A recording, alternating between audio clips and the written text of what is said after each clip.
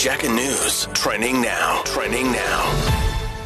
On the roads in Centurion, there's a stationary vehicle causing delays in the traffic on the N1 South near Old Johannesburg Road. And then in Midrand, there is an accident scene causing delays as well on the N1 North just before Allendale Road's exit. City Power has disconnected power at Damelin College in Braamfontein for defaulting its electricity bill.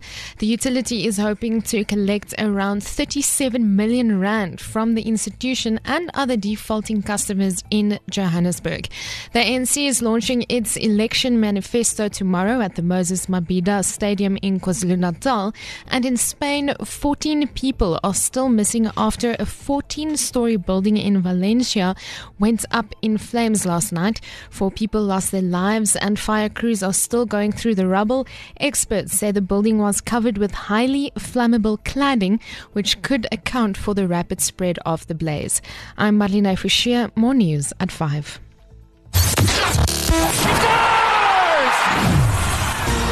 We start off with some rugby news. The Blitzboks could definitely take a leaf out of Roscoe Speckman's book if they're to contend with a difficult group at the Vancouver Sevens, which starts just before midnight in South African time, or on South African time. This week, the 34-year-old veteran is back in the Sevens setup after 6 years of focusing solely on the 15-man game. And of course, this is, he says it's all about enjoyment for him because he doesn't know when his last tournament is going to be. So that might bode well for the Blitzboks. After taking over from Steve Kompella in the Morocco Swallows dugout, coach Musa Nyatama hopes that he can guide his side in the right direction as the Duba Birds prepare to take on Motsepe Foundation Championship side Platinum City Rovers. That one happening tomorrow afternoon in the Nedbank Cup. And in cricket news, in rugby news, in fact, Australia centre Lalakai Foketi was cleared of major spinal damage earlier today after suffering a neck injury in training, but the long-term implications for his career still remain unclear at the moment.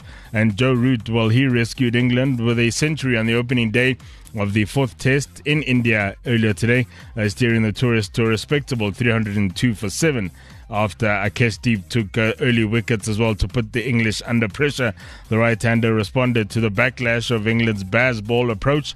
After the 434-run drubbing that they got in the 3rd test, he was unbeaten on 106 as England, they were precarious at some stage at 112 for 5. And Australia's bowlers, they sliced through some reckless New Zealand batting earlier today to win the 2nd T20 International by 72 runs in Auckland and clinched the 3-match series already. That's all for me for now. Joe Mann, JacarandaFM Sport. It's The Drive with Rob and Roz. JacarandaFM. I'm so in love, I don't ever wanna stop this ride that we're on. I don't ever wanna say goodbyes, and all of those nights, they would just be all for nothing. 3rd of October, when we never sober, the first few times that we hung out,